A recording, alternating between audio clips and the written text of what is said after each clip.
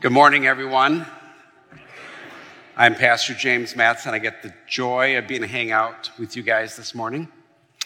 I'd like to begin by confessing my sins, not all of them, because we only have 20 minutes. But I confess that I have certain passages of the Bible that I really struggle with, because they reveal that there's a gap. There's a gap between how I should be living and how I actually carry out my days. Any of you relate to that? Just two of you. Okay, good. Today, our text challenges my desire to live a comfort-shaped life and calls all of us to live a cross-shaped life.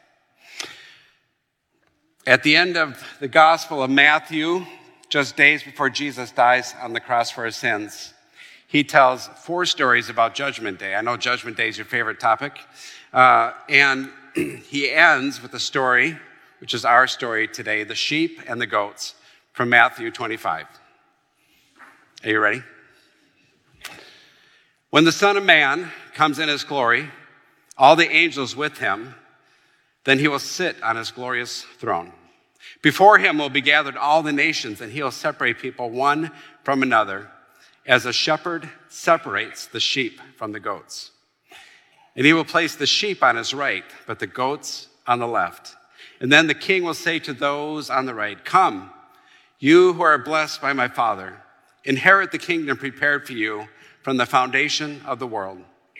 For I was hungry, and you gave me food. I was thirsty, and you gave me drink. I was a stranger, and you welcomed me. I was naked, and you clothed me. I was sick, and you visited me. I was in prison, and you came to me." And then the righteous will answer, saying, "Lord, when did we see you hungry and feed you, or thirsty and give you a drink? And when did we see you a stranger and welcome you, or naked and clothe you? And when did we see you sick or in prison and visit you?"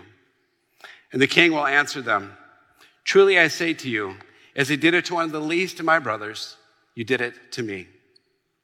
And then he will say to those on the left, "Depart from me, you cursed, into the eternal fire prepared for the devil and his angels. For I was hungry, and you gave me no food.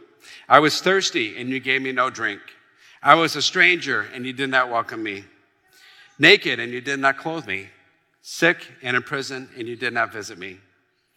And then they will also answer, saying, "Lord, when did we see you hungry or thirsty or a stranger or naked or sick or in prison and did not minister to you?" Then he will answer them, saying, "Truly I say to you, as you did not do it to one of the least of these, you did not do it to me." These go away into eternal punishment, but the righteous into eternal life. Wow, that's pretty heavy, wasn't it? What are you feeling as you take that in? I confess that I feel guilty. I should be doing more. I wonder, am I sheep or a goat? I think we naturally read this as if the determining factor whether or not we get into heaven is if I'm doing enough. Am I good enough? But if my acceptance before God is based on my ability to do these things on a day-to-day basis, I am doomed indeed. I think it is really helpful for us to understand what Matthew is trying to do throughout his gospel. He is laser focused on 3 things. First of all is that you and I are far bigger sinners than we ever dared imagine. The second thing is the reality that we are at our worst precisely when we think we are at our best. You see, Matthew recognized that many people think that they are good enough on their own. They don't feel like they need a savior to be right with God. So Matthew does, from the beginning to the end, you will see that he continually raises the bar of performance higher and higher throughout his gospel until neither you or I can climb over his performance expectations. So thankfully, the third thing Matthew does in his gospel is remind us that the very reason Jesus came was to save his people from their sins. In Matthew, we hear Jesus' words. He says, "For I have come to call not those who think they are righteous, but those who know they are sinners. Jesus died on the cross for all of our sins, all of our inadequacies, including those good things we never do enough of. You see, Jesus took the judgment that we deserved upon himself. So Jesus saves us from our sins, but he also calls us to live out the values of the kingdom of God, right? The hallmark of the kingdom of God is sacrificial love. Jesus could not be clearer that the way we love others matters. The way we treat the vulnerable, those in the margins, the needy, flow out of our own understanding of our own need for Jesus. So you don't become a sheep because you feed the hungry, help the homeless, and visit prisoners. But because you are a sheep, you go and you do those things. The sheep follow the shepherd. We love others because Jesus first loved us. I know that there are many of us here who know that we should feed the hungry and help the vulnerable. This isn't new news to us, right? And I'm thankful that many of you are going out and you're doing those things. But for some of us, that knowledge hasn't translated into living that out on a day-to-day basis. The shoulds and the oughts of life rarely lead to lasting change. What we really need is a heart change, right? What is the trajectory of our heart? Is it inward, looking at ourselves, at our needs, at our wants, at our desires? Or is it outward? Do we love because God first loved us? I know for some of you, it's just enough to be reminded that these are the things that we should be doing, and then you'll go out and do them. But for the rest of us, I want to give the sermon beneath the sermon. Because I think learning to love like Jesus loves doesn't happen magically. It is a lifelong process of learning to die to self in order to love like Jesus. So let's go back to our passage and look more closely at the sheep and the goats to see what we can learn about changing the trajectory of our heart and moving it outwards towards loving others, okay? So in Matthew's day, the sheep and the goats would graze out in the fields together. And from far away, you could not really tell what was a sheep or a goat. And there's an implication here that Matthew is saying that sheep and the goats really represent religious people like you and me here. That you can't tell just by looking at you which ones will be saved. Let's first look at the goats in our passage. What do we notice about them? Look at their response to Jesus when he tells them that they have not loved those in the margins. The goats say, "Lord, when did we see you hungry or thirsty or a stranger or naked or sick or in prison and did not minister to you?" My initial observation here is that the goats failed to see those in need because they were too self-absorbed. They may not have been overtly avoiding doing these good things, but maybe they just didn't see those people. And I can relate to this, right? Being so caught up in my busy to-do list or taking the kids to their many activities, that opportunities to reach out to those who are in need often feel more like interruptions than opportunities to love. Pastor Fleming Rutledge has another take on the goats. She says, apparently, the goats expected to be commended for their good works. She says, he who congratulates himself and having done enough is precisely the one who has not. Did you catch that? She is saying, thinking that you are righteous make you a goat. You see, she says, part of the Jewish ethic was to feed the hungry, clothe the naked, and visit the sick. So she is saying that the goats were actually doing those things. They were following the letter of the law. I mean, maybe they were doing the minimum, trying to check the box, but they were doing it to try to earn blessing and receive approval. They were trying to earn their right standing before God, and they weren't doing good works out of a heart of love. Well, whether we see the goats as self-righteous or self-absorbed, one of the things I see then is is at the core of the problem itself. And that made me wonder, I wonder how goats compare to actual sheep. So I Googled it, and I found out that goats are proud, they're self-reliant, easily offended, and very independent. Does that remind you of anyone you know? I saw you look at the person sitting next to you. I think when it comes down to it, most of us would rather be a goat than a sheep. And it's interesting, we live in this cultural moment where to be called a goat means that you're the greatest of all time. Right? Right? Tom Brady is called the GOAT of all quarterbacks, the greatest quarterback of all time. And certainly during the Olympics, we lifted up those who sacrificed so much in order to win a medal. In our culture, we naturally strive for success and achievement and adoration and approval and glory. But I think we rarely count the cost to our families, to our friends, to our coworkers, to our opportunities to love those in the margin as we seek to pursue glory. I think the truth is that our own striving for glory, achievement, and approval is allergic to sacrificial love. We probably all have stories where we made choices to be successful ahead of loving others. Maybe staying late at the office trying to climb the corporate ladder instead of going home to help put the kids to bed.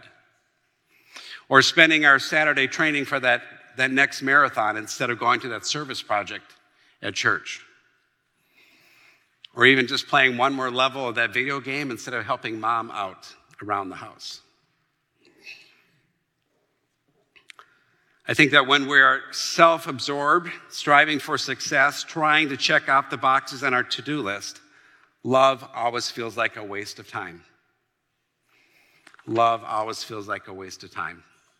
Like when my son wants to play that 10th game of Chutes and Ladders, love always feels like a waste of time. I think that many of us are sheep trying to pose as goats. We are following our culture's call to go up, to achieve, to succeed, to be awesome, to be great, to be the greatest. But you know what? None of those are biblical values. Jesus calls us to something else. At the Last Supper, Jesus heard two of his disciples arguing about which of them was the greatest, right? They wanted to know who was the goat. And Jesus says to them, the one who's the greatest is the one who's the servant of all. Right? We call this the upside down kingdom. Again and again, we see the upside down nature of the way that God works, right? In the words of Jesus and his actions, right? That he would rather hang out with the lowly sheep and those in the margins than with the rich and the famous.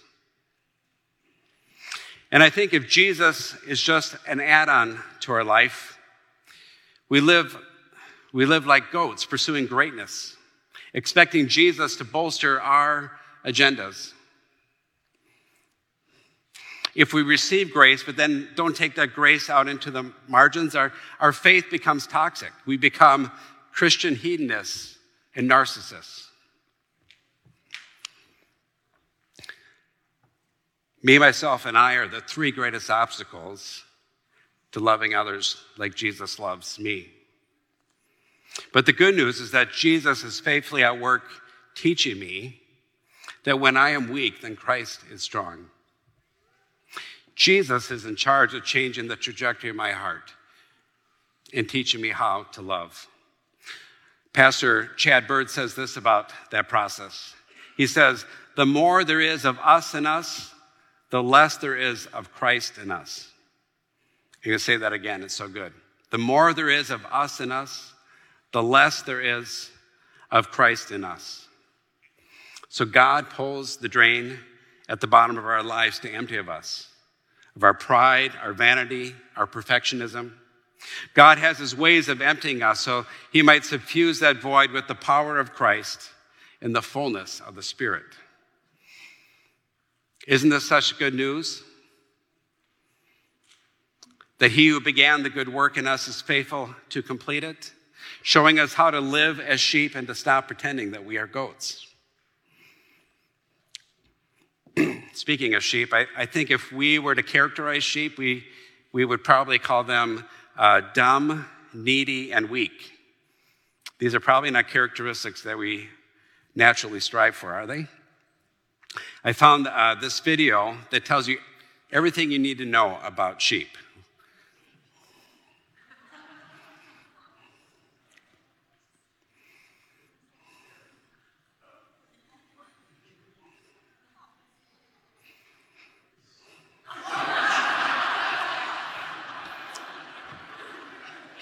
That sums it up right there, doesn't it?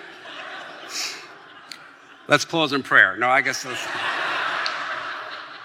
when I first saw that, I thought, this is the perfect description of my relationship with Jesus, isn't it? Like,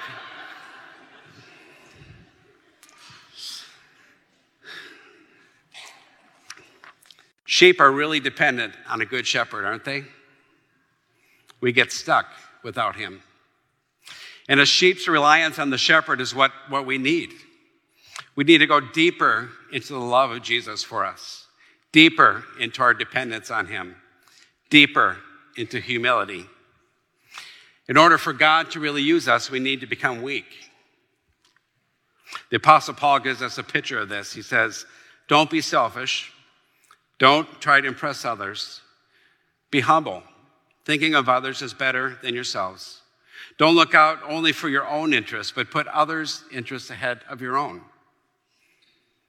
And you see, humility is not just an attitude, but it is a physical action of literally placing ourselves lower.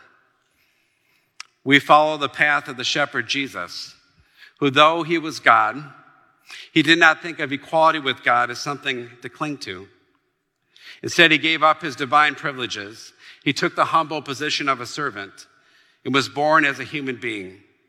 And when he appeared in human form, he humbled himself to obedience to death and died a criminal's death on the cross. So while the world around us is climbing up, we go down, humbling ourselves, because God is at work in the low places. You see, God opposes the proud but gives grace to the humble. Grace always flows downhill.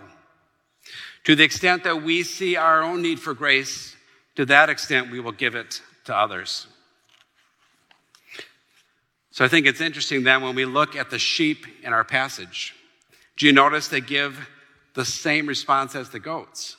And they are so surprised by what Jesus says, right? The sheep say, Lord, when do we see you hungry and feed you, or thirsty and give you drink? And when do we see a stranger and welcome you? Or when do we see you sick or in prison and visit you? You see, the sheep were not keeping score of their good works. They are not doing it because they are supposed to. No, instead, it flows out of who they are as they follow the shepherd. The fruit of our faith in Jesus is always love. So every time we die to self in order to love someone else, we meet Jesus there. The place of sacrificial love is where God is already at work. So if you feel distant from God, look lower. Humble yourselves. Following the shepherd will always involve suffering and sacrifice because this is the path that Jesus walked. There are only two paths in life: the path of self and Jesus' path. So in order for love to flow out of me, I must put to death what is selfish. But here's the good news, right? This is why Jesus came and died for us and was raised to life, to set us free from self. If you are in Christ, you are a sheep. You are the beloved of the shepherd. There's no need for us to pretend to be goats and to pursue our own glory. We are freed from the slavery of self. Paul reminds us that You are called to freedom. Only do not use your freedom as an opportunity for the flesh, but through love, serve one another. So what is your next step as a sheep? What is your next step in learning to love like Jesus? Well, I know how much we love action steps, but let me tell you, the most powerful action step you can take is prayer. And I want to challenge you to begin every day by spending time with Jesus, asking him to use you. I have a prayer that we're going to do together here in a minute. It's in 3 parts. And you can use my prayer or you can write your own as you come every day. But the 3 parts are confession, receiving grace, and asking the Holy Spirit to lead us. Feel free to steal mine by taking a picture of it with your smartphone, or don't. It's up to you. I think this prayer will help direct our hearts outward. So we begin with confession. Lord, I confess that I'm completely distracted, preoccupied, and self-absorbed. Deal with my self-centeredness and my desires for approval and glory. And then receive grace. Lord, show yourself to me today. Show me that you love me. I need you, Jesus. I am the needy one. I need your blood and your righteousness to make me whole. Fill me with your grace. And then invite the Holy Spirit to lead you. Oh, Holy Spirit, I'm available today. Use me. Give me eyes to see vulnerable people, the hungry, the lonely, the sick, and the brokenhearted. Give me the courage to move towards them in love. Amen. Can you imagine if you did that every day, how that would change your life? It would give you the courage to take risks for God, to move out of your comfort zone and be intentional to get out of our bubble into places where we have to trust Jesus. Throughout this series, we have given you opportunities to practice changing the trajectory of your heart, opportunities to serve. And this week, we are partnering with Veep that serves hungry and vulnerable people in our area, and we had the opportunity to restock their shelves. So during the next song, we're going to get up and grab a bag that are back along the windows there. If you are watching from home, the list will be online. You can look it up yourself. And then sometime during the week, you can bring these back here or bring them next Sunday when you come to church, okay? So as we come up, I was like my stall. As we come up, it's kind of weird that I was up here by myself at that moment, wasn't it? I think they thought I was going to sing the next song, right?